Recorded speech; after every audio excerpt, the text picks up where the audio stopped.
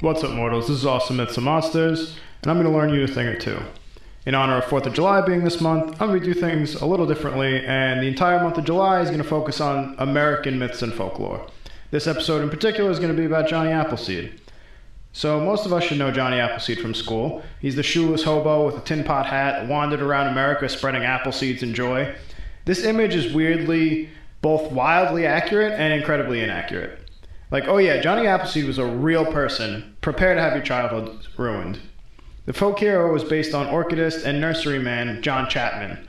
Both of those jobs basically meant that this dude planted a metric fuck ton of trees. When traveling out west, frontier law allowed people to lay claim to land through development of a permanent homestead. So what qualifies as a permanent homestead, you might ask?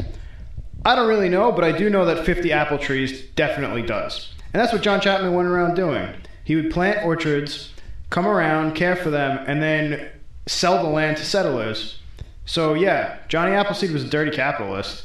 He owned over 1,200 acres of land at the time of his death. Even the apples, despite what is taught now, have a different story. They were not used to eat or to bake into apple pies. They were way cooler than that.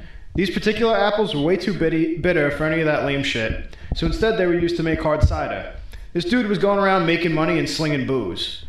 Now, you might be asking why we see him in raggedy clothes without shoes when he should be rocking three-piece suits and Italian leather shoes. John Chapman was a member of the Church of Swedenborg.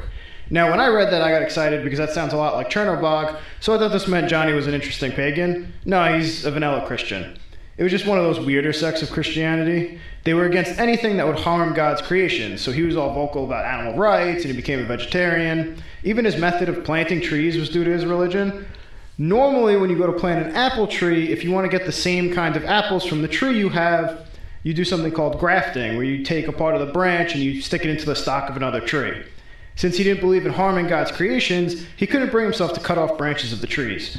So he just threw his seeds all over the place. He could single-handedly be responsible for a wide variety of different types of apples that we have today, since the apple seeds you plant don't produce identical apples to the trees from which they fell.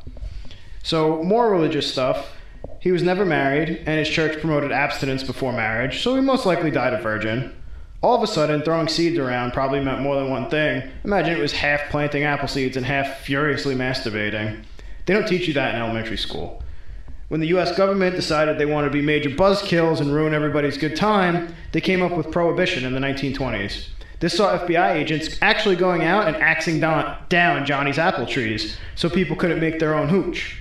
This nearly killed the American connection to cider, which is bullshit because cider is delicious. So next time some basic bitch drinking a Bud Light wants to make fun of you for your cider, you tell them that they're the damn government's lapdogs because cider is a rich part of American history. Fuck them and their shitty fake Nazi beer. Ain't nothing more American standing up for what you believe in. Drink that cider, the Founding Fathers would be proud.